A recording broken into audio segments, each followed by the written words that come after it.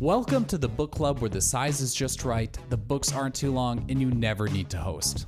That's our job. We bring best-selling and award-winning writers of every genre to Twin Cities metro area libraries to share their stories, discuss their work, and answer those burning questions you've always wanted to ask your favorite authors. This is a book club where we don't have to argue about what the author meant. They can tell us. The book club that doesn't require a clean house or wine and cheese. And in this book club, if you haven't read the book, it's all right. Although, we hope you'll be inspired to pick it up next time you're in the library. I'm your host, Slade Kemet, and you can consider the book club rewritten, because this is Club Book.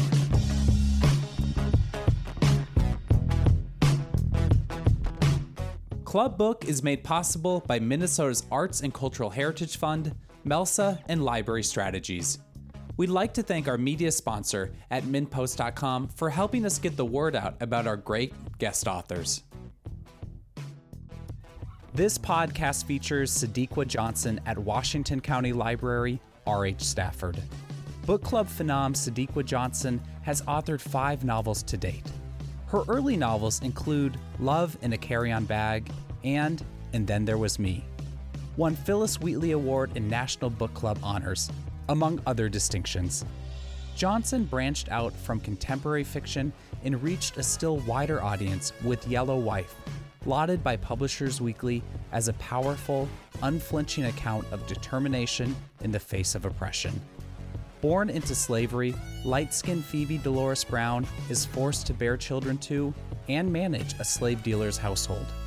This precarious position pits Phoebe's hunger for freedom against the maternal drive to stay with and protect her children. Johnson's newest novel, The House of Eve, tells the interconnected stories of 2 ambitious Black women who struggle with the consequences of unplanned pregnancies in 1950s America. It was an instant bestseller and February 2023 selection for the Reese Witherspoon Book Club.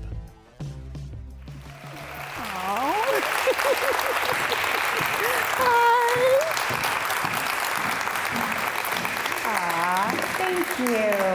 Gosh, what a beautiful audience. I gotta tell you guys, I tried to wear Skims. Does anybody know Skims is like the new Spanx? I could not get them on. They were so tight. I was like, you guys are just gonna have to see a little something extra. So I just want to tell you that before I get started. But anyway, I'm so excited to be here. This is my first trip to Minnesota ever. So you guys are breaking me in here. And it's always been on my list. I kept asking my publicist, I'm like, when do I get to go to the Twin Cities? She's like, you need an invitation. So I want to thank Club Book for the invitation, and thank you all for having me. Have you ever felt like there was a calling on your life? Like there was something bigger and better that you were supposed to be doing? Well, I was standing in my kitchen in 2015 in Springfield, New Jersey, and I heard a voice that said, move. We were already looking for a new house. We had outgrown our home, so I knew that this voice was saying, move, like out of the state. So I talked to my husband and I was like, I think we're supposed to move. This was February of 2015. We went down to Virginia, and literally there was no job, there was no family, there was none of that. It was just look at the map and something was saying you're supposed to be in Richmond, Virginia. And we moved our kids in, got everybody situated, and I just kept thinking, like, why am I here? Like, why am I here? I love New Jersey. I love being close to New York City. I had grown up there with all my friends, but it was something that put us there. Well, 9 months later, we had some friends come down from New Jersey, and they brought their kids. We had our kids, and it was spring break, and we were trying to figure out what to do with them. And someone suggested that we take a walk along the Richmond Slave Trail. And if you don't know it, the Richmond Slave Trail, it was enacted in about 2017. There are 20 markers along the trail. It lasts about 2.5 miles, and it starts at the Manchester docks, which is along the James River. Richmond was number 2 in slave trading, behind New Orleans, which was number 1. So when someone suggested it, I thought, well, this is a great history lesson for our children. So we walk the trail, and the kids are young, so they're taking turns reading the different markers. And we get to the marker that talks about the Lumpkins jail. And it was described as a punishing center and holding site for enslaved people. In fact, over a 20-year period of time, over 200,000 enslaved people passed through this particular jail. So there was a lot of history, and we got to the marker that described a woman named Mary Lumpkin. And she was married to the owner of this jail, the Lumpkins jail. It said that she was a Black woman, and her husband, Robert Lumpkin, treated her kindly and with respect. But he was also known as the devil, and this was the devil's half acre. So when any planter in their nearby facility wanted to make an example of their enslaved person, they would send them to Robert Lumpkins for maximum punishment. And so I started thinking about Mary Lumpkin, and I thought, well, what type of agency did a woman like her have? We know that women like her have been blotted from our history. And I couldn't stop thinking about her. And it said that they had 5 children together, and they lived on this half acre of land. And on the half acre, there was the jail where the enslaved people were kept. There was the house in which she raised her children. There was the tavern in which he did business. But there was constant chaos. There was families being separated and enslaved people being flogged. And I thought, I need to know more about this story. And I got that feeling where the hairs on my arms sort of stood up. And I knew that I was supposed to be paying attention. There was something happening in the atmosphere. You've had that feeling before where there's something happening. But the kids had had enough. So they were like, it's time to go. Enough with the history lesson, let's go get some ice cream.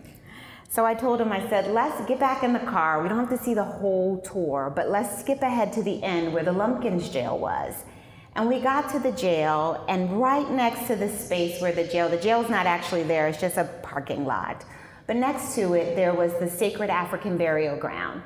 And as we were walking the grounds, my friend who I was with, he started to pretend like he was playing the African drums. And he said, don't you feel that? Do you feel that energy?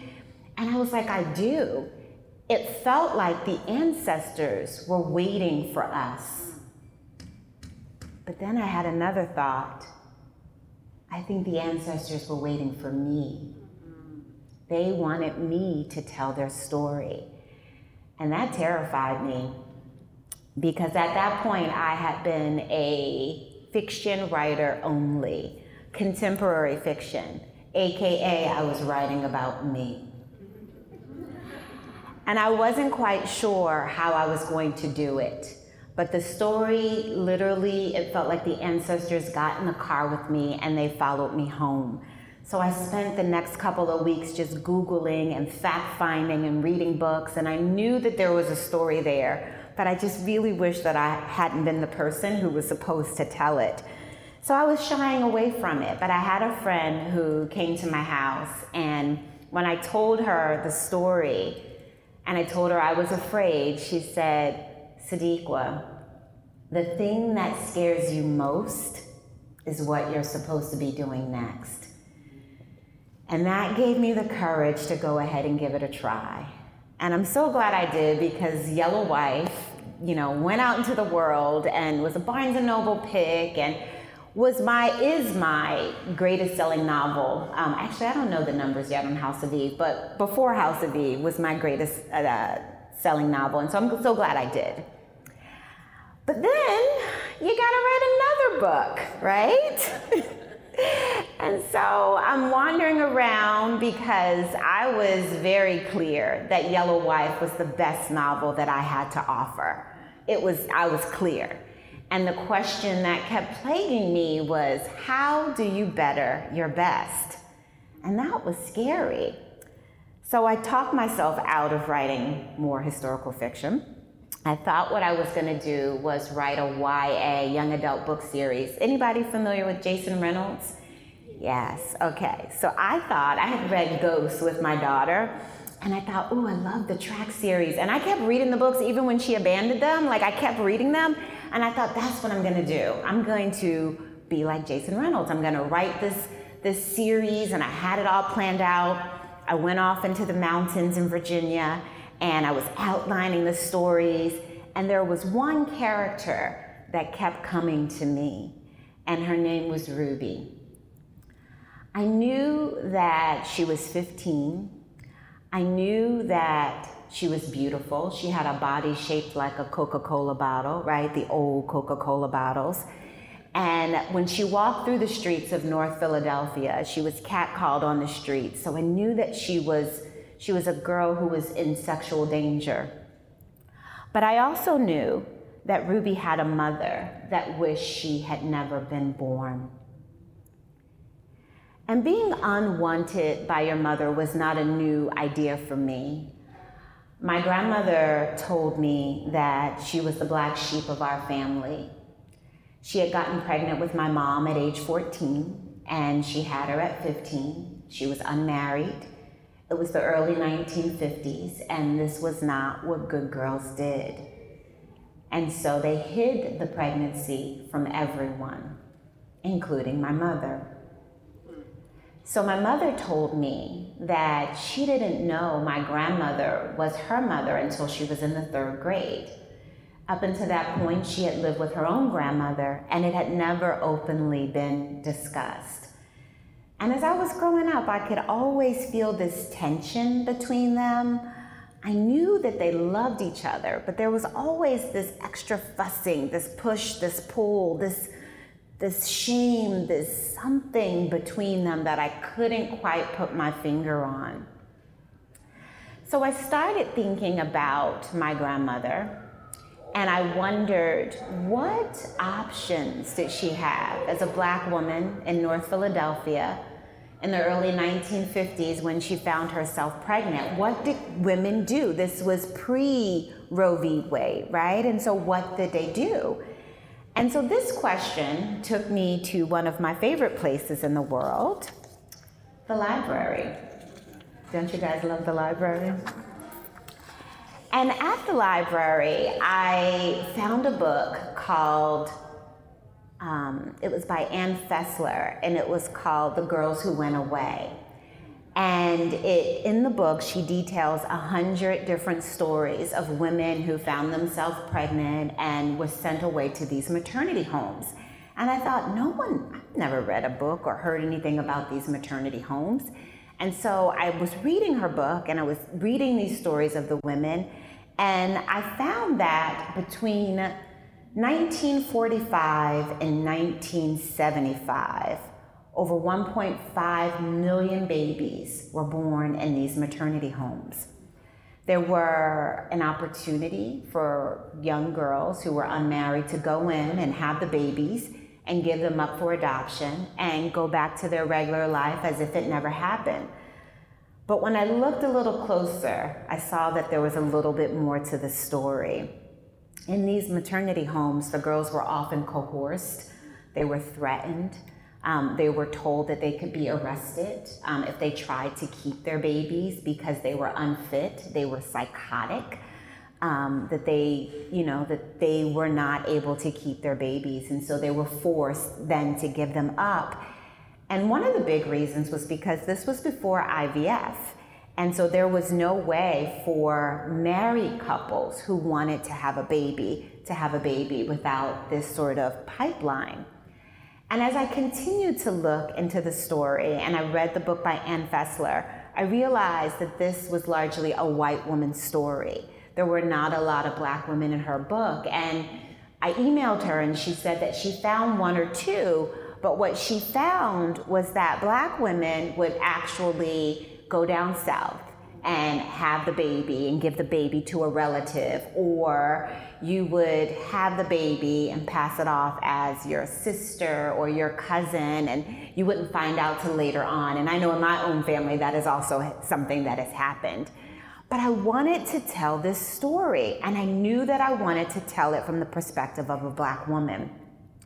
So I'm fooling around with Ruby, and I feel this story coming on, and I'm trying to figure out how I was going to tell the story, because there needed to be some joy as well, right? I couldn't just focus on her and giving up the baby.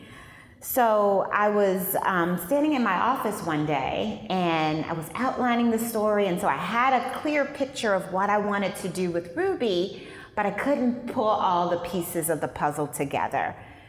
And in walked Eleanor.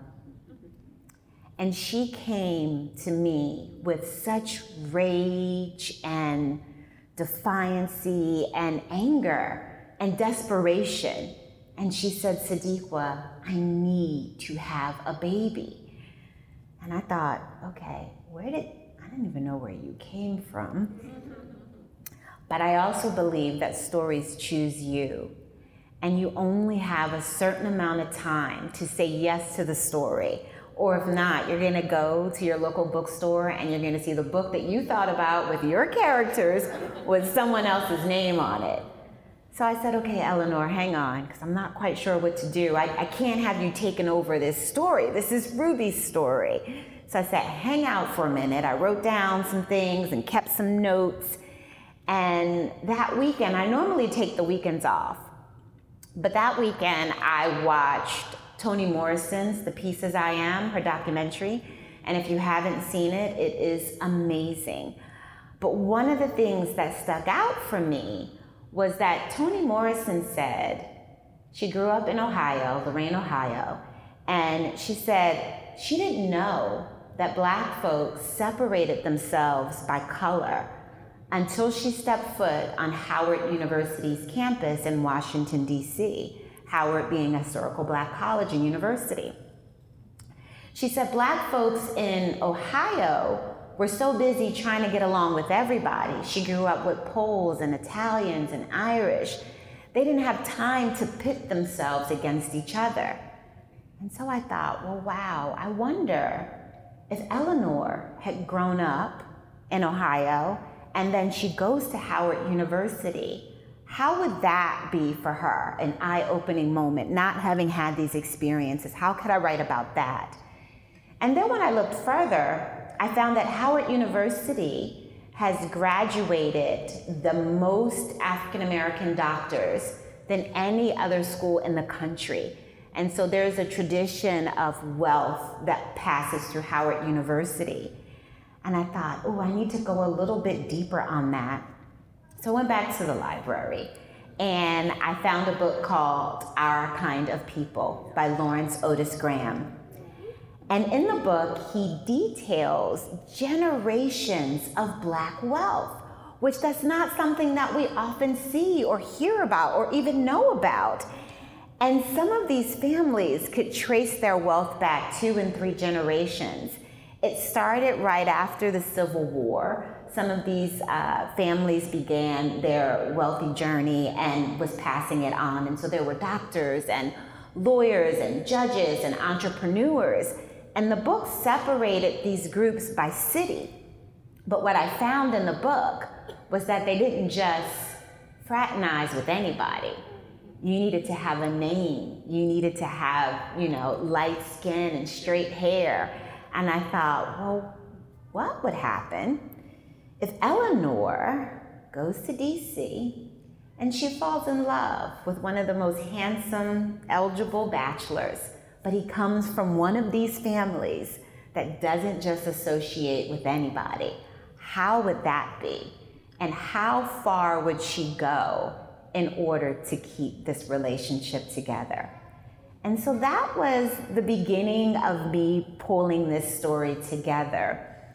I always say that when I'm writing a novel, it's almost like having all of my Christmas ornaments, but I don't have a tree to hang it on. So I have all these beautiful scenes. I'm gonna write this, I'm gonna write that, I'm gonna write this, I'm gonna write that. But the trick is pulling it all together, almost like a jigsaw puzzle or like a tree that's beautifully decorated. And so that is always my charge. One of the things that I really pay close attention to is including real life characters in my story. So in the House of Eve, you'll meet Dorothy Porter. Dorothy Porter Wesley is a real person, and she spent over 40 years amassing the largest collection of Black, African American, Caribbean, across the diaspora, books and poetry, records and letters, and she did it pretty much single-handedly. She didn't have a large staff. She didn't have a big budget. She was known as the shopping bag lady because she was known to root around in people's basements and attics and going to yard sales. And she said some people's trash was another person's treasure. And so she was able to find a lot of these things. She had friends all over the world, and so they would send her things. And Dorothy didn't like the Dewey Decimal System because it only had two classifications, one for slavery and one for colonization. And she thought that it didn't really sum up the Black experience. And so one of my favorite lines in the book is she says, "Dewey Decimal System be damned." And she created a new system that was inclusive of the entire experience. Her collection, she called it her collection, is housed at the Moreland Spingarn Library and Research Center at Howard University. Another character that you will meet in the House of Eve is Aunt Marie. And I loved Aunt Marie.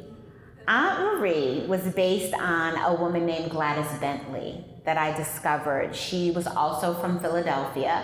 She was a cross-dressing lounge singer who was known for her raunchy lyrics. She said and did whatever she wanted. She went to speakeasies in New York City. She even performed at the Cotton Club. Langston Hughes was a huge fan of hers. And I thought, well, she needs to be in my story. And so Aunt Marie was based on Gladys Bentley. A question that I often am asked is, how did I come up with the character of Shimmy in the story? And for those who didn't read the book yet, I'm not going to spoil it, but I will say that he is a young Jewish boy who comes into contact with Ruby. When I was thinking about my own family history, so my grandparents never married. And they didn't marry because my grandfather was very light-skinned, and he lived on one side of North Philadelphia. And my grandmother was mahogany brown, and she lived on the other side. And so like oil and vinegar, oil and water, these two were not intended to mix. And so he went off and married someone else, and my mom and my grandmother were left with the shame of it all. But when I was trying to figure out Ruby's situation, I was talking to my middle daughter, and I said, I think I'm gonna make him really light-skinned. And she says, oh, come on, Mommy, up the ante. You should make him Italian. I knew that Ruby lived in North Philadelphia, and so I needed to be historically correct about who lived where as I was telling the story. So I asked my mom, I said, she grew up in North Philadelphia. My dad grew up in South Philadelphia, and I knew that's where the Italians lived. And my mom said, oh yeah, we lived in close proximity to Jewish people. She said, you know, we shopped on 33rd Street, and, you know, we interacted through goods and commerce. And so I thought, oh, well, that's what I have to do. And so that is where the character of Shimmy came from. So you know, writing a novel to me is almost like cooking a stew, right? You have all these ingredients and you stir it up and you taste it, and sometimes it's okay and you're like, but it could be better. And so I drafted and drafted and drafted until The House of Eve was finished. I started off wanting to be an actress when I was a kid, and I kind of fell into writing because I was always a lover of the library. I was the girl who went to the library once a week, and I checked out 7 books, and then I read them all for the kids in the back. Check out 7 books, read a book a day, and then I came back and I did the same thing, and it was a big deal for me. I even dressed up to go to the library. And I was such a big reader that I naturally became a writer. I started off in publishing. I worked as a publicist. My first job out of college was at Scholastic Books. Anybody know Harry Potter? I had the great honor of working on the first 3 Harry Potter books. J.K. Rowling is a very wonderful woman. Even when I wasn't her publicist anymore, she would autograph books to me and send her love. So that was where I started. And then I went from Scholastic to G.P. Putnam's Son in Riverhead as a publicist. And that was like the big leagues, right? So I went from, working with children to working with Nevada Barr and Catherine Coulter and Rebecca Walker, Amy Tan. And so I would use this opportunity, because at this point I had started working on my first novel. I would use this opportunity because back then we would ride in the car with our authors. That was my job. I went to the Today Show. I went to Good Morning America. I was in the bookstore opening the pages for them, sliding the books across, that was my job. But I would always ask them, what's your writing schedule like? Where do you get your ideas from? How do you get an agent? And so I would store all this information because I knew that one day I wanted to be on the other side of the table. And that when it was my turn, no one could pull the wool over my eyes because I had worked in the business. I was telling this story when I was in Rhode Island, and lo and behold, my old boss from Putnam shows up. But I can tell, and so I like choking. I got to tell this part, and I'm like choking because she's in the audience. But every day I would close my office door at 4 o'clock, and I would pretend like I was working on publicity, but I was working on my novel. And so when she was in the audience, she was like, I knew something was going on. I just couldn't put my finger on it. But that's what I did. I wrote for an hour at work, and then I commuted back and forth between New York and New Jersey. And then I did my revisions on the train back and forth. And that's what I did for a while. I got married and told my husband, we were having our first child. I was like, I have been working in the publishing industry. I'm connected. So I'm going to quit my job, have our baby, and get my first book published. And he said, you gonna quit your job? I was like, yeah, don't worry. I got this. It's gonna turn around really quickly. So I quit my job. I had my son. I got an agent. My agent took my first book, Love in a Carry-On Bag, to the marketplace. She took it to 10 different editors, and one by one, all of the editors turned me down. And we got to the very last editor, and I'll never forget, when I started this journey, I had 1 child.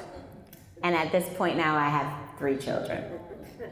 So she calls me on a Friday night, it's pizza night, so I remember we're all in the kitchen and everybody's happy, and she says, I have one editor at Touchstone Books that really loves Love in a Carry-On Bag, but she needs to get permission from her boss. She's gonna call us back on Monday. So I'm like, okay, we're dancing in the kitchen. Mommy's about to sell her book. I'm praying, God, please, please, please, please. Well, she calls back on Monday and she says, Sadeqa, I'm so sorry. She cannot buy your book, but why don't we wait 6 months and see what we can do? Maybe we can go back out with it again. But I was devastated. As I mentioned, I started this journey pre-marriage. Now I have 3 little people calling me mommy. So it was a long journey, and I was sad, I was frustrated. I remember putting my 2 smaller ones in the double stroller and running through my neighborhood trying to jump out of my skin. And I remember stopping at this lake that wasn't far from my house. It wasn't even a lake, it was like a pond or something. But I was looking up and I was like, God, what am I supposed to be doing? Like, I've done this. I thought I had all the pieces. And my husband and I had gone out to dinner that night because he was trying to cheer me up. And he said, what is it that you need to do to get this book off the ground? And I said, well, I need an editor. Like, you only get one time to debut your first book. And he said, well, why don't we just hire an editor? And it was like hearing it for the first time, like something in my brain said, it may not be the way you want it, but you should try it anyway. And it was like the universe opened up because everything I needed quickly fell into place. I found an editor. I got a small distribution deal. I became the sales manager. So I would call up bookstores with an alias name. So my maiden name is Murray, and my friends call me Dee. So I would be like, hey, this is Dee Murray calling from 12th Street Press. I got this great book, Loving a Carry-On Bag for you. Can I send you a couple of copies, you know? And so that was the way I got my name out. We literally went to, I lived in New Jersey, and then I moved to Richmond, so I'm an East Coaster. And we literally went up and down the East Coast with big retractables, tables, boxes of books. I had peppermints on my table, just trying to coax anybody to come on over and hear about this book. And, you know, it worked because Loving a Carry-On Bag went on to win the Phyllis Wheatley Award. My agent, my editor, then became my agent, and we took my next book to the marketplace because that's what I wanted. Like, while I had a successful self-publishing business, that was too much self for me, right? I just want to write. I didn't want to do all the extras, but I did what I needed to do. And so she said, we'll take it to market. So we take Second House from the Corner to market. And I remember just feeling different. My prayer was different. Now I'm like, God, I want to have a partnership, right? I want the right partner, not just anybody, because before I was like, I'll take anybody, right? And now I'm like, I want a partnership. I want choices. So she takes Second House from the Corner to the market. She calls me back on Monday. They always do this thing on a Friday. She calls me on Monday and she says, Sadeqa, I have 3 publishers that want to buy Second House from the Corner. She said, why don't we take a look at the offers and decide who we want to partner with? And so that was the beginning of the journey for me. I was with St. Martin's Press for a Second House, and then there was me. And then my editor got downsized. So then my books became an orphan, which was fine, but it wasn't the big bang that I was hoping for. I still was doing a lot of the work myself. But then when I discovered the story of Yellow Wife, it gave me brand new wings. And I was worried. I thought, will my contemporary fans come over, the 5 fans that I had, would they come over to historical fiction with me? I don't know, but we'll give it a try. So I just want to say, if there are any entrepreneurs, any writers, any artists in the audience, I stand here before you as someone who didn't just spark it and it worked, right? Like, there was a lot of hard work and rejection and me getting to write. I didn't get into grad school. I applied for an MFA at NYU and the New School. They both told me no, but I didn't give up. And so I want to let you know that anything that you have in your heart is absolutely possible. I always kept a vision board throughout this entire journey. And one thing that was consistent on my vision board was Oprah, right? You gotta have Auntie O on your vision board, because what's a vision board without Auntie O, right? You need that. And then the other one was making the New York Times bestsellers list. Yellow Wife was in O magazine as one of the top 2021 12 historical fiction books. And then House of Eve became a New York Times bestseller.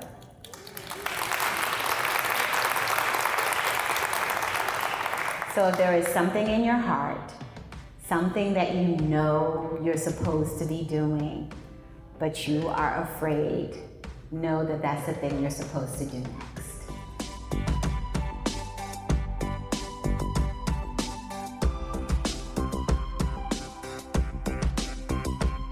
With that, we have reached the part of our podcast where we turn to our club book audience for questions and comments for Sadeqa Johnson and her work.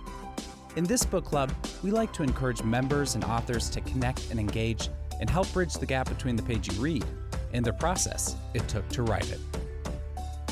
Our first question of the night comes from an audience member wondering how Johnson arrived at the name, The House of Eve. So the book was originally called Where the Bad Girls Go, because that was Ruby's story, and I knew that she was going into the maternity home. So that's what we sold it to Simon & Schuster as. Well, draft 4, we get into the copy editing phase. I get a call from my editor, and she's like, could we change the title? I'm like, what? I thought that was perfect. And she thought it sounded like a thriller. It sounded like a young adult book. And so it took a while. We did a Google Doc with I'm not even kidding, 75 different titles.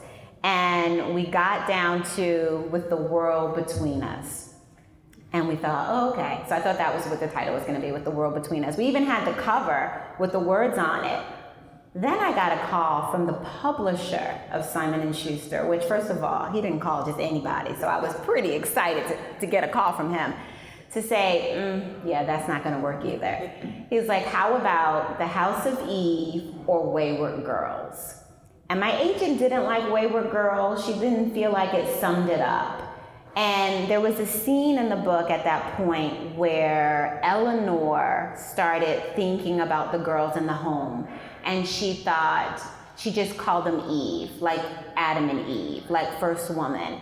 And then once we decided that it was called The House of Eve, I went back and sort of threaded a little bit more through to make it feel like that was always the title. This audience member asks if any of Johnson's work is going to be adapted for the screen. The House of Eve, we were in conversations, but then the writer's strike happened. So things are sort of on the back burner, but we'll just keep it high. We want a series, let's say 7 seasons, star-studded.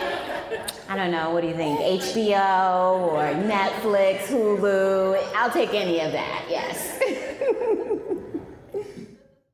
This question is what Sadeqa Johnson is working on next.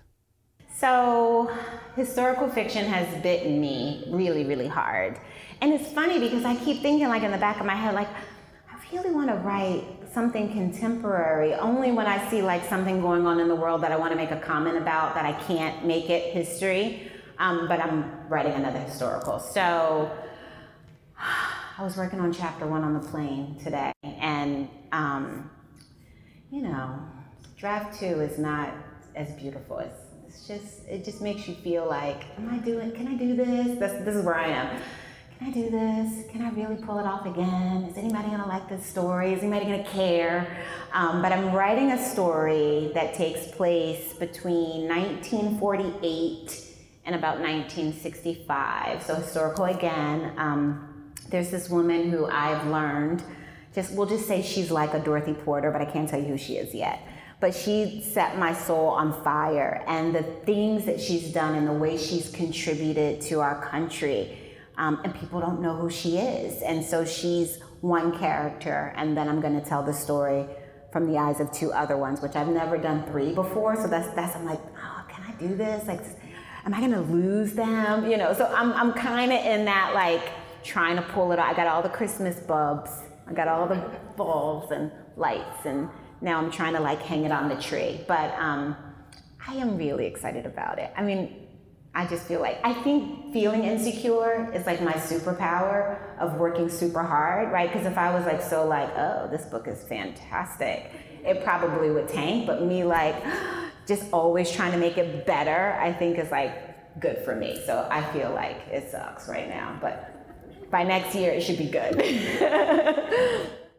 Our next question comes from an audience member wondering if Johnson relies on any literature, music, or art for inspiration. Inspiration, right now I'm reading Demon Copperfield by Barbara Kingsolver, which I was reading that on the plane too when I It's a long book, but it's really good, but it's a long book. I've become like a 300 and some odd page book snob. I'm on page 322. I'm like, okay, lady, where are we going? But it's good, it's good. So I'm learning a lot. So I read books for craft and entertainment. So I'm learning a lot. It's a good book. Inspiration. Right now I'm reading a book called The Akashic Records. I'm big on prayer meditation, and so I'm meditating, trying to get on a deeper level, have a higher connection. So that's something else that I'm reading. It just really depends. I think books jump off my bookshelf at the moment that I need them. Just because I wasn't planning that the Toni Morrison movie was going to inspire Eleanor's character, but it did, you know. So yeah, that's kind of what I have going on right now. So this summer, I get a lot of requests now because The House of Eve was a Reese Witherspoon pick, right? Yay! So everybody now wants my name on their book, which before nobody even knew who I was, so that's really exciting. So I get a lot of requests to read books before they come out, which sort of is fun, but it doesn't give me the opportunity to read what I want to read. But this summer, I had decided I wasn't going to read anything but what I wanted to read. So my last 3 books have been my choice. This member from the audience asks if Johnson sees any of her children becoming writers someday. Do I have a chat? So I have 3 teenagers. I have a sophomore in college and a freshman in college. Y'all pray for me. And then I have a 10th grader. And I had my astrological reading done, and the last astrologer who I talked to, she said that my youngest daughter was the one who was the artist, which was crazy because she was like playing piano and like a closeted theater geek. And then the moment I found that out, I start pushing her a little bit more, and then she's like, I'm finding books that she's written poetry, and she's keeping all these notes in her phone, and she says, Mommy, my worst nightmare is that I'll become a writer because I see how much you struggle, and I don't want that life for myself. So we'll see. We'll see. She is a theater geek, though. Our next question is if the birth scene in The House of Eve was based off of any real stories. When I was writing it, I could feel like it in my stomach, and after I wrote the scene, one time I was sitting on my sun porch because I turned my body over to my characters. So I have a theater background, so I think that sort of seeped into it for me because they sort of come through me, but I'm like feeling it all, like I'm using all of this. And I just felt like so sick and tired and overwhelmed that I texted my agent. I was like, I just wrote the scene, I have to go to bed. And it was like 2 o'clock in the afternoon, and I literally got in my bed, pulled the covers over my head. It was like I needed to get back into the womb to sort of like protect myself, you know that feeling? So yeah, I didn't base it on anything. I experienced it through the characters, but I also researched the way the girls were treated and tried to be as honest as possible. As I was telling the story. That's always my goal, is even if it's, good, bad, ugly, or whatever, I want to tell the truth. Even though I'm writing fiction, I want to tell the truth. This fan inquires if Johnson plans to write a sequel, or if she ever thinks about her characters. I haven't written a sequel, but I do sometimes. And Amazon approached me a couple of months ago about doing a short story. And I decided to take one of the characters from The House of Eve to figure out what happened. This is the first time I've ever done this. And I continued her story. So one of the characters from The House of Eve, there's a short story. I think Amazon gives free books to Amazon Prime people. And so it'll be in one of their anthologies. I think it comes out in January, but I'll definitely post it on my Instagram when it's coming out. But it was my first short story. Again, terrified. I'm always scared. Terrified that I am so long-winded that I won't be able to write a short story. And it all worked out. I'm actually really pleased with it. Our last question of the night comes from a middle school teacher curious about what topics Johnson is thinking about for her middle grade literature. Yeah, now my daughter isn't. So the whole idea for the middle books was they wanted me to be able to come to their school and, you know, do the author thing. But now the youngest is in 10th grade. So, yeah, so I'm not sure, but Ruby was one. I was going to write about these 4 teenagers who grew up in Philadelphia, and go into each one of their lives, because when my kids were middle schoolers, I knew like one kid's parents had gotten a divorce, and he lived 1 week with his mom, 1 week with his dad, and I didn't see that growing up, but I know that that's common now. So that was going to be one character, you know, and so I had some ideas, but they sort of are we'll see. Thank you.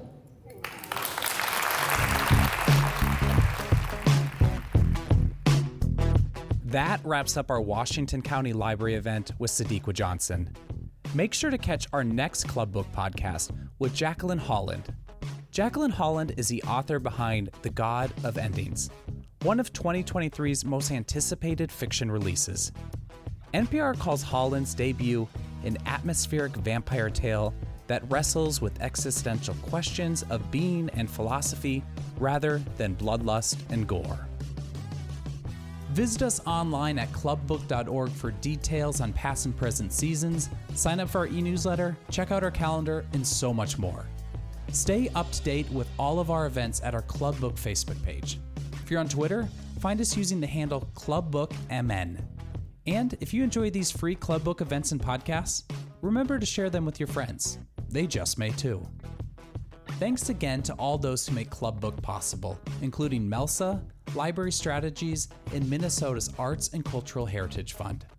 Our sponsors include MinPost and Red Balloon Bookshop, where you can purchase all the books featured in Club Book. Finally, a very special thank you to all the libraries hosting events this season. That's it for Club Book, the coolest club in town. We'll see you at the library.